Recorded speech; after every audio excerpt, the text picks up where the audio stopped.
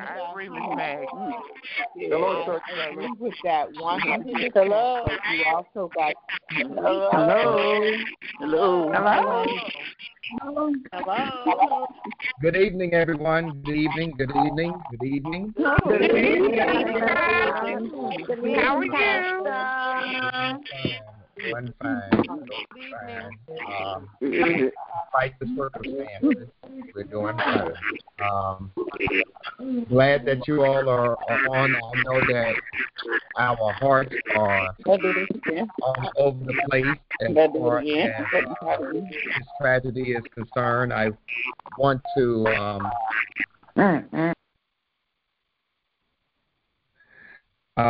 thank you all for joining us on this call yesterday, and then a couple of weeks ago, the shootings in Buffalo and the shooting that took place in Texas yesterday has me in a strange place of lament and grief and anger and questions and wonder. For all of those that are on this call, I want you to know that as your pastor, I love God, I trust God, I believe God, but yet I have some questions. I just don't get some things, and I would readily admit that the same questions I had when we've had mass shootings before, when innocent lives, be it persons going to school or movie theaters or university or shopping, just engaging in everyday activity, and all of a sudden they're not coming back home. And I don't know about you all. I know that God is more than good. But I have to admit that there are a lot of times all the times I wish God would just do like He did for the children of Israel, step in, intervene, do something. This is just, family, my musings for this evening. My relationship with God gives me the ability to ask God questions and to lament and to grieve, to tell God what I don't like about what's happening in this world.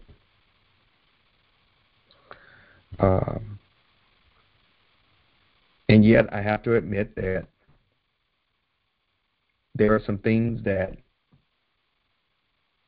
God gives us the capacity to do that we're not willing to do. So while I don't blame God for this, God is responsible for all things. He's not blamed for all things, but God is responsible because God ultimately holds the world in His hands. And because God holds not only the world in His hand, but also the entire universe. I'm not going to throw out the cliche, we'll understand it better by and by. What lament allows for us to do, what grief allows for us to do at this time, is to really wrestle with what do we believe about God, but also what do we believe about each other. So tonight I just want to share with you a passage of scripture that I've been pondering over. And it's from John chapter 6, verse 67 and 68. Jesus said to the 12, "Do you also want to go away?"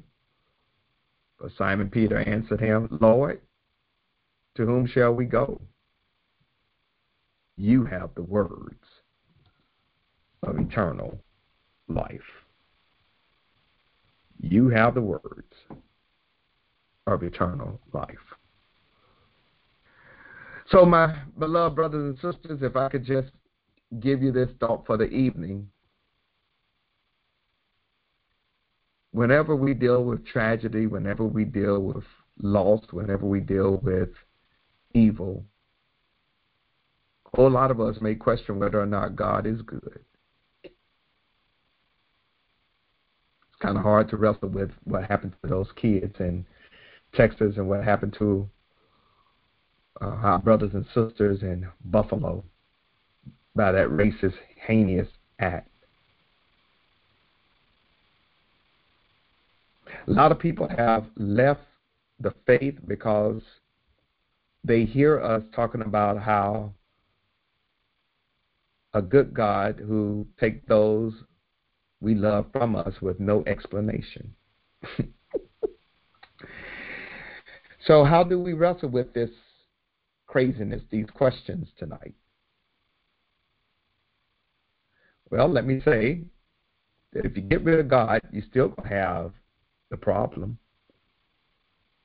If you leave God, if you leave the faith, the issues are still going to be there.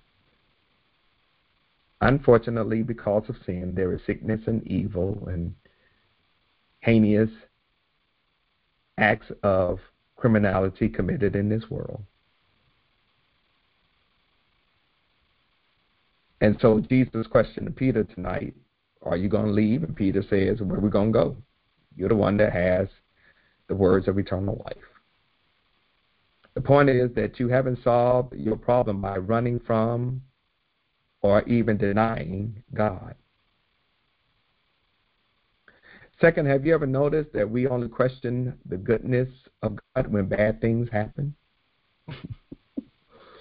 We accept God's goodness in the good times, but we deny God's goodness when things go bad. And we have to put the badness of a situation against the history of God's goodness. And finally,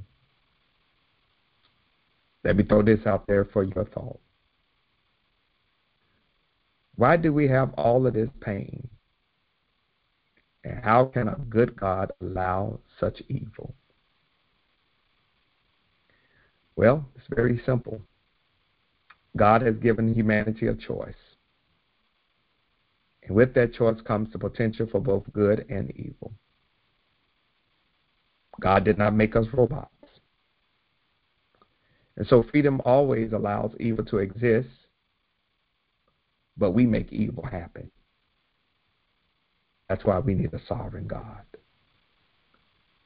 That's why we need a sovereign God who can take something bad and bring something good. God is really in control even when life seems out of control. Even when it seems like evil men and evil people are running things to the height. Ultimately, God has the last word. So as we prepare to go to prayer tonight, I want you to just remember that you and I are to choose God and God's ways. You and I are to acknowledge that even when life is as crazy and as damnable as it has been in the past few weeks, and how things seem to be spinning out of control, that life is filled with both good and evil, that the God we serve, and only the God we serve, can work things together for a greater good. And I need you to trust God in that. To trust God regardless of the wickedness and the evil that we see and we face.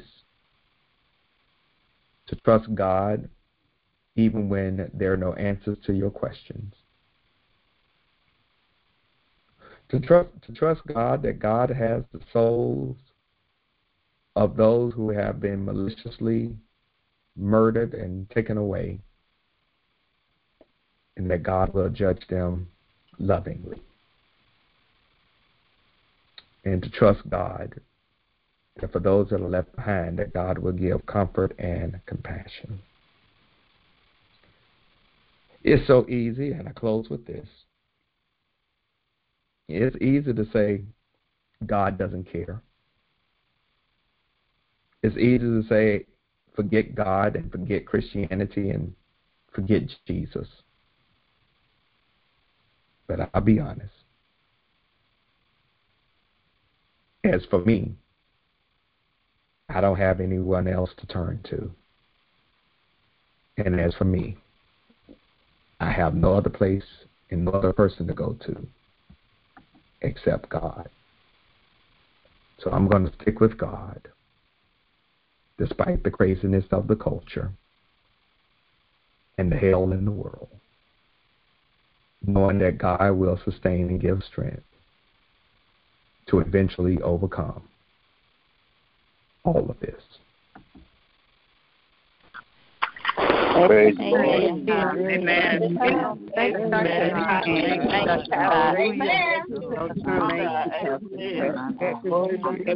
Amen. So much. Amen. Thank you, Jesus. Thank you, Lord, for our pastor. Yes. Hallelujah. So tonight, as we prepare to go to the Lord in prayer, we definitely want to lift up the families in Texas, Uvalde, as well as in Buffalo. I ask that we will lift up the Allen Thomas family. I ask that we lift up Karen Archibald, her family, her brother, Reverend Sean West, was in a horrific accident a few days ago. Had to have major surgery. I ask that we will lift up Lady Pierre as she is in the process of getting ready to recover from Achilles tendonitis. We want to lift up also Pastor Drummond and his wife, Lady Thomasina. And if there are any other prayer concerns, you may share them at this time. Yes, lift up her family and her family. Bless the family. Mama Mary Harrison, Miss Pecolia Pfeiffer, Matthew Pfeiffer, and Rita Bower, who's recovering. Miss Desi family. All of my neighbors. Mary and Angela McDonald. Lewis, Rice, Brown, and Hervin family. Eloise And Brittany Griner. Barbara. Thank you. All the children that's going to school. Alexander. And the Manson family. Lula McCullough family. Truesdale Rainey. Duke family. family. My son, Thomas Kennedy. This is Brenda. Charlotte Mecklenburg, students and staff. Sheila Royster, Yvonne Smith. Oberl family. Alice Sawyer. Sheila Nation. St. Paul family. Yeah. This is Michael. John Brewer. Let's go to the Lord in prayer. God, in a time like this, while we know that prayer is of the essence, prayer without action is vacuous, empty, and powerless. That if we pray but we don't do anything with our hands, our heads, and our hearts, it's in vain. I'm so tired, God, of politicians and some religious leaders talking about we need to pray, but aren't willing to take the necessary steps to correct what we're praying about. So God, continue to empower us as your people to do the work that is necessary so we don't have to keep coming to you for the same thing over and over and over again. Like our slave forebearers, Frederick Douglass, said, I can pray for God to free me, but if I'm not willing to do the work with my legs and my hands, that prayer is empty. God, tonight you've heard the various concerns we've lifted up to you. You know how to deal with each and every one of us individually and collectively. And yet, God, as we deal with our own individual concerns, this nation, oh God, we don't need the white version of Christianity where you sit in the far reaches of the cosmos and you sit on the throne and we just pray to you. We're not praying to the God of white supremacy. We're praying to the God who is the God of our Lord Jesus, the God who is Jesus in the flesh, the God who sends the Holy Spirit so we can do the work of redemption, reconciliation, liberation, and justice. We're praying to this God. Not the God that doesn't care about black and brown people. No, not that God. We're praying to the God of Martin and Coretta and Rosa and Barbara Jordan and Frederick Douglass and Harriet Tubman and Sojourner Truth, the God of Moses and Zipporah, Abraham and Sarai and Hagar, the God of Jacob and Leah and Rachel, the God of Joshua, the God of Rahab, the God of Ruth, the God of Boaz. That's the God we're praying to. The God that made us who we are, we're praying to you. Come see about your people and empower us to do what you've assigned our hands, heads, and hearts. Heal where healing needs to take place. Forgive where the work of repentance has been done. And move, oh God, in the various situations and circumstances that have been called out tonight. And God, empower us to keep our wits in a world that has gone mad. In Jesus' name I pray. We pray. Amen. I